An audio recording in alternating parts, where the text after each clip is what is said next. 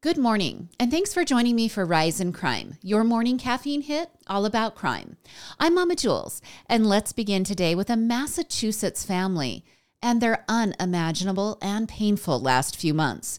Springfield, Massachusetts mother of three, Stephanie Croteau, and her fiancé, Christopher Serra, were planning on marrying and blending their lives completely together in July of 2020.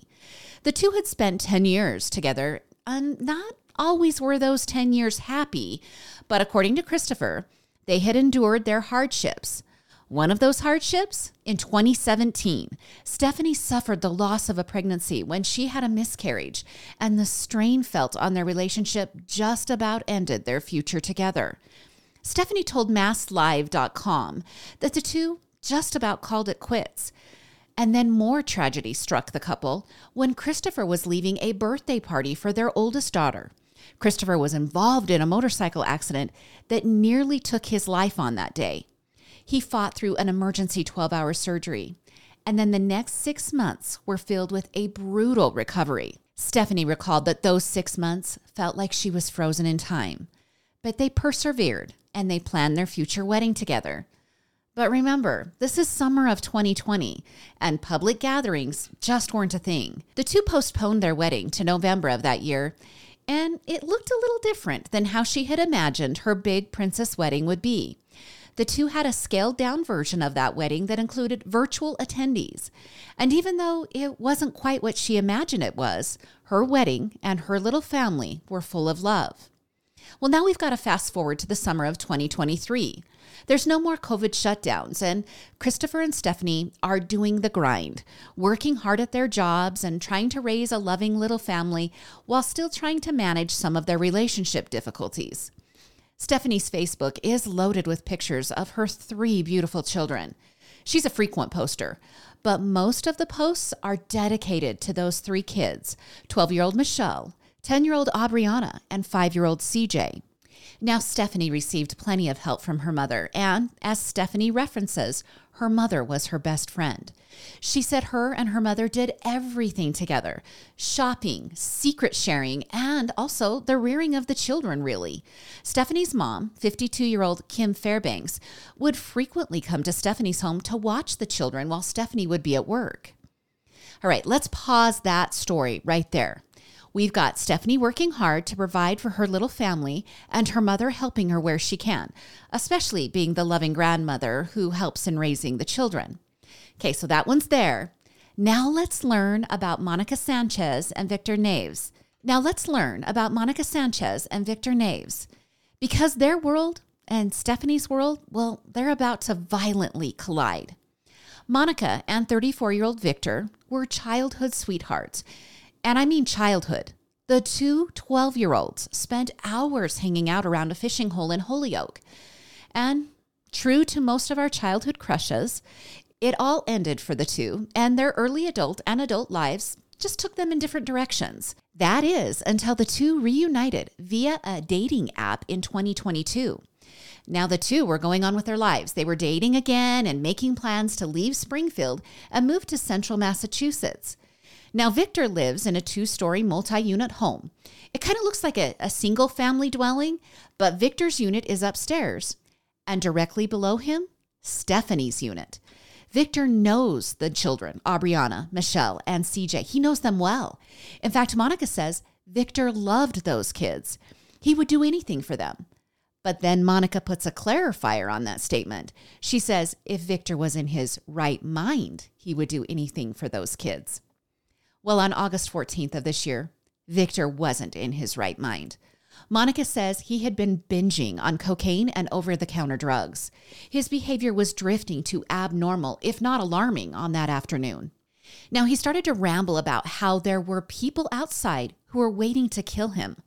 Monica assured Victor that no one was outside, but his behavior became even more frantic, and he started to search the home for one of Monica's firearms. And here's where Stephanie and her children and her mother enter the story. Now, during his manic episode, Monica texted Stephanie at work.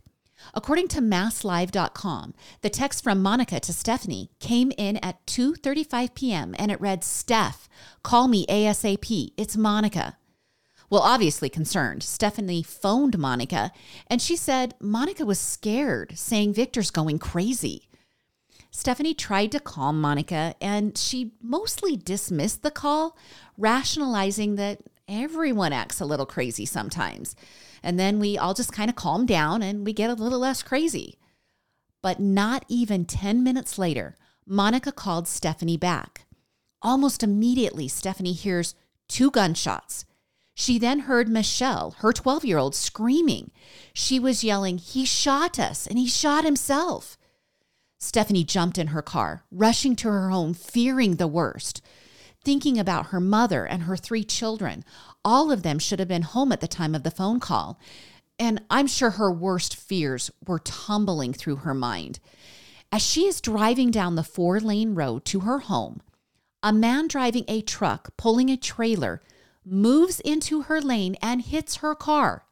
You heard me right. She's rushing to see if her mother and children are safe, and she gets into a car accident.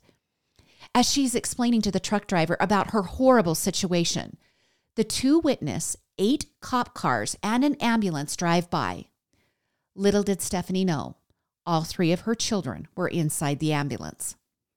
So what happened at that house? Well, Victor, in his manic state, was convinced he was in danger. He grabbed Monica's pistol, the one he'd been searching for, and he ran down the house stairs. He broke into Stephanie's home and shot Stephanie's mom, Kim, in the head as she was protecting the 3 children. He then pumped bullets into Michelle and Aubriana. Next, he shot the family dog.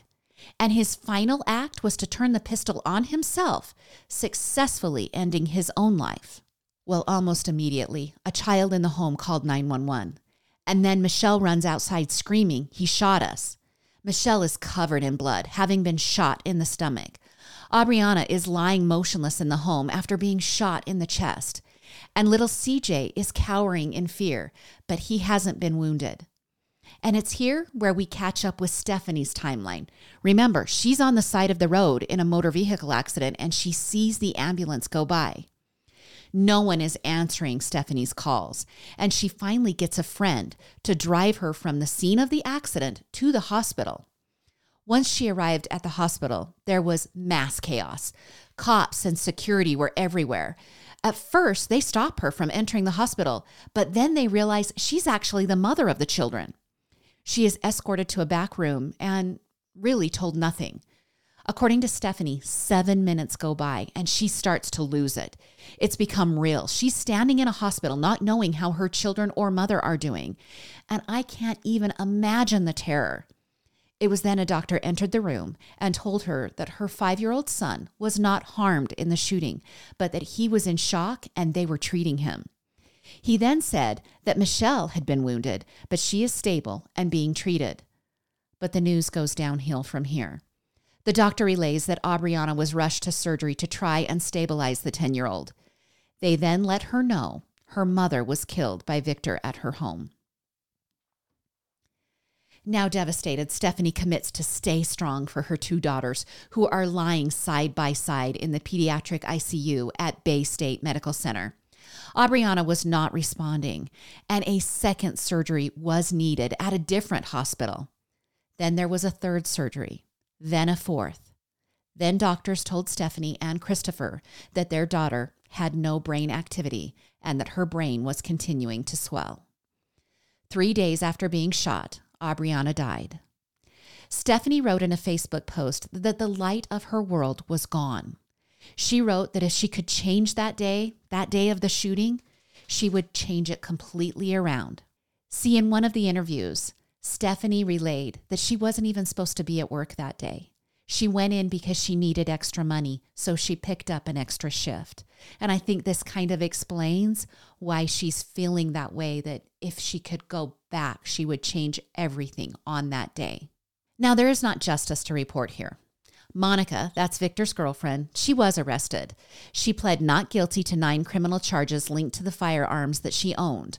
Monica was licensed to own 8 weapons. She told investigators that 5 of those weapons had been stolen. She believes some of the thefts had been committed by Victor. Investigators found 1 hidden weapon at the home. And usually it's at this part of the story where we remember those who have died or been murdered. And I will remember Kim and Aubriana, but the sadness in this story isn't over. On October 6th, that was just days ago, and it was almost 2 months from the day the shooting at her home, Stephanie granted an interview to the Western Mass News. She spoke of her trust and friendship with Victor. She said she knew her upstairs neighbor personally, that they had 6 years of memories with each other. She said she had leaned on him for help in the past and that their families had spent significant time together. In recounting the last few weeks, she said that their personal connection is why the murder-suicide made even less sense. She told Western Mass News that she wanted to say thank you for the outpouring of love and support. She said it had been continuous. She also committed to holding a yearly ride to raise money to tackle general gun violence. She explained that her 2 children, Michelle and CJ, that they were experiencing PTSD. She said little CJ has behavioral outbursts when he doesn't know what to do with his emotions. She also said she's approaching the difficulties by remembering that each day is a new day. Well, later that night, following the interview, Stephanie was involved in a 1-vehicle crash that took her life. The accident happened near midnight when Stephanie flipped her car and it landed on a lawn of a home. She succumbed to her injuries at the scene. She had no passengers in the car with her. Now, the devastation this family has endured. Springfield Mayor Dominique Sarno spoke about the family's tragedies, saying that there are no words to express what the family must be going through. He said, "Our heartfelt thoughts and prayers, our sympathy and words of encouragement go out to the family, especially the children." He then went on to commit that the city and the organization Families Against Violence would work to support the surviving family members and help them cope through the difficult times ahead. Now, previously, the mayor had called Aubriana an angel, saying that as a father of 2 daughters himself, he could not find the words to express what a tragic loss of life had occurred. He also said that he hoped Aubriana's death could be a clarion call to all of us to redouble our efforts in her memory to do everything we can to end senseless acts of violence. And in a post on the GoFundMe page for the family, Stephanie was remembered as the rock of the family. The post explained that an army of angels, specifically Kim, her mother, and Aubriana, were waiting for Stephanie. Now, Stephanie's husband, Christopher, wrote that he wants everyone to know the Steph he knows. He said she had this amazing energy, charisma, and wit that made her truly special. He said in her weakest moments, she still showed up with the strength of a lion. Now, Kim Fairbanks was remembered as a New England Patriots fan who loved her family fiercely. Many tributes on her obituary said that Aubriana couldn't have had a better and more loving escort to heaven. And that leaves us with Aubriana. In a Facebook post, Stephanie explained the morning of the murder-suicide. She said that Aubriana greeted her with a "Good morning, Mommy." She asked for blueberry waffles and milk for breakfast. While waiting for her breakfast, she pulled out the box of crayons, colored pencils, and markers and began creating art sitting on the couch. Stephanie said she was just such a pleasant child, and the resemblance between the two is uncanny. They have the same smiles, same round cheeks, same half-closed eyes when grinning ear to ear. She was buried in a bright pink coffin inscribed with her name. I truly hope the reunion for the 3 in heaven was as sweet as I imagine it could be.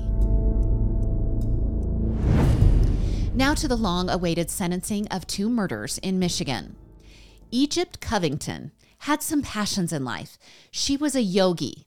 She also loved animals. And her third love was music. Egypt resided in Belleville, Michigan, and that's about 30 minutes southwest of Detroit, but she performed throughout the area, sharing her talents and vibrance, her singing voice, and her guitar playing. It was June of 2017 when Egypt had participated in a yoga class, and then she headed home to call it a night. She said goodnight to her boyfriend and loved ones and put on a movie and just settled into her couch to relax. Well, moments later, 2 men barged through her door. they look a little confused to find Egypt relaxing on the couch. See, we're going to find out later that the two men didn't intend to break into Egypt's side of the duplex. But I guess not letting an opportunity to be horrific humans go to waste, the two tie up Egypt with Christmas lights and shoot her in the back of the head. Now, when Egypt doesn't show for her account representative job at a local brewery the next morning, and her boyfriend Curtis Meadows can't get a hold of her, he took measures into his own hands and he drove to her duplex. He found Egypt lying on the living room floor with a bullet hole just behind her ear. A couch cushion lay on the floor near her body with a bullet hole blown through it. Now remember, this is 2017, and the investigation to find her murderers just moves along at a snail's pace. Initially, local jurisdiction of Van Buren Police Department was handling the case, but much movement wasn't happening, and the family was getting very frustrated. The Van Buren police were looking for the usual suspects, specifically someone in her orbit. At first, investigators targeted Egypt's ex-boyfriend.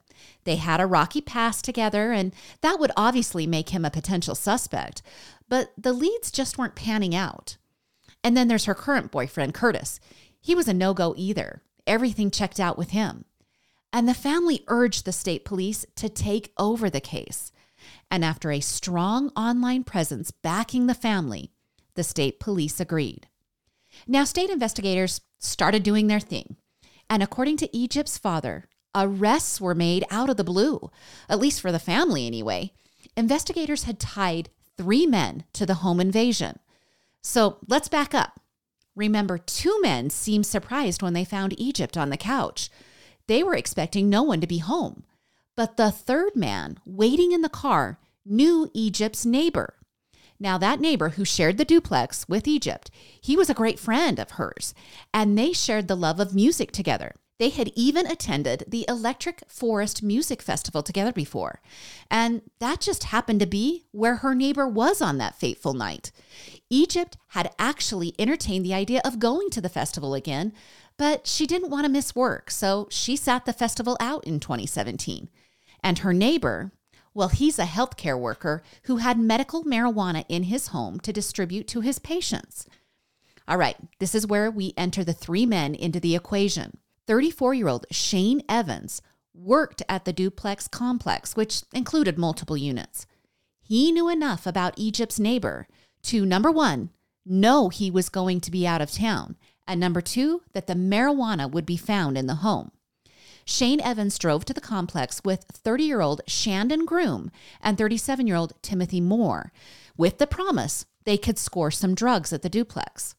Shane pointed Shandon and Timothy to the unit, and then he stayed in the car. And Shandon and Timothy went in the wrong door, and that's how they stumbled upon Egypt.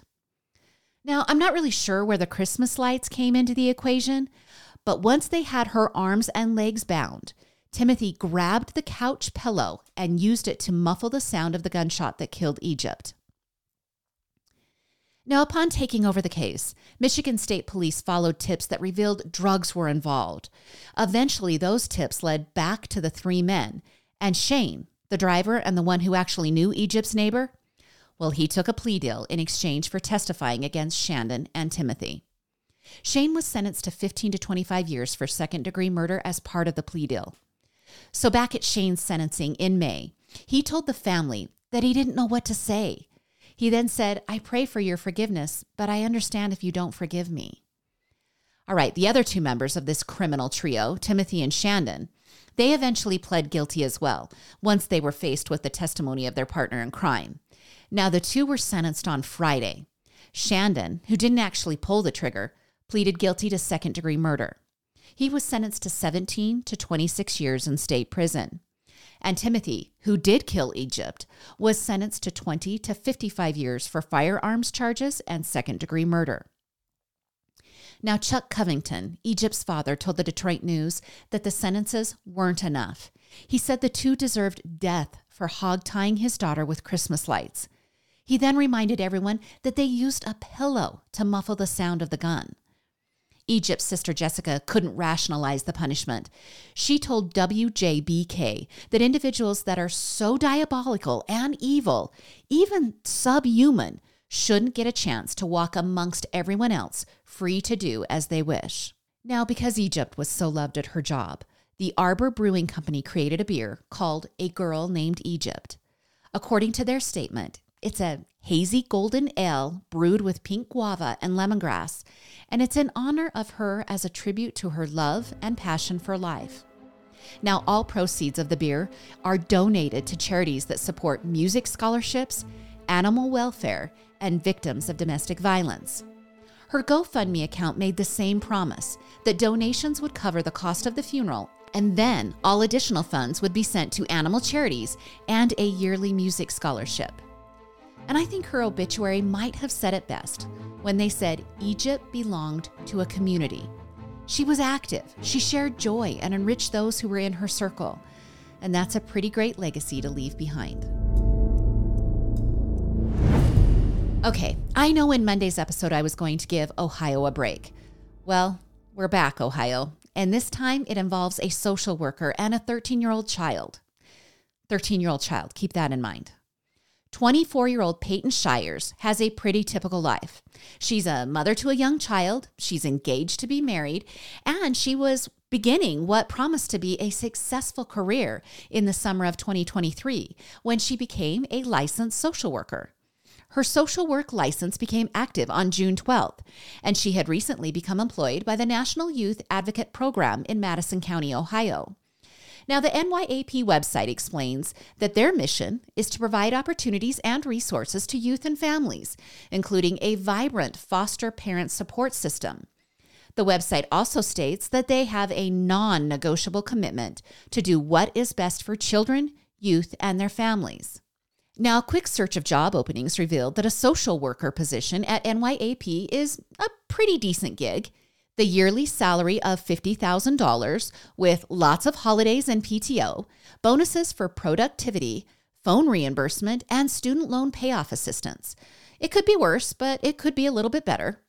And Peyton got off to a quick start. She developed a relationship with that 13-year-old boy that she let go too far. On September 27th, the boy's mother, and let's just call the boy Joe. That's not his name. In fact, his name hasn't been released, but let's make it easy for all of us.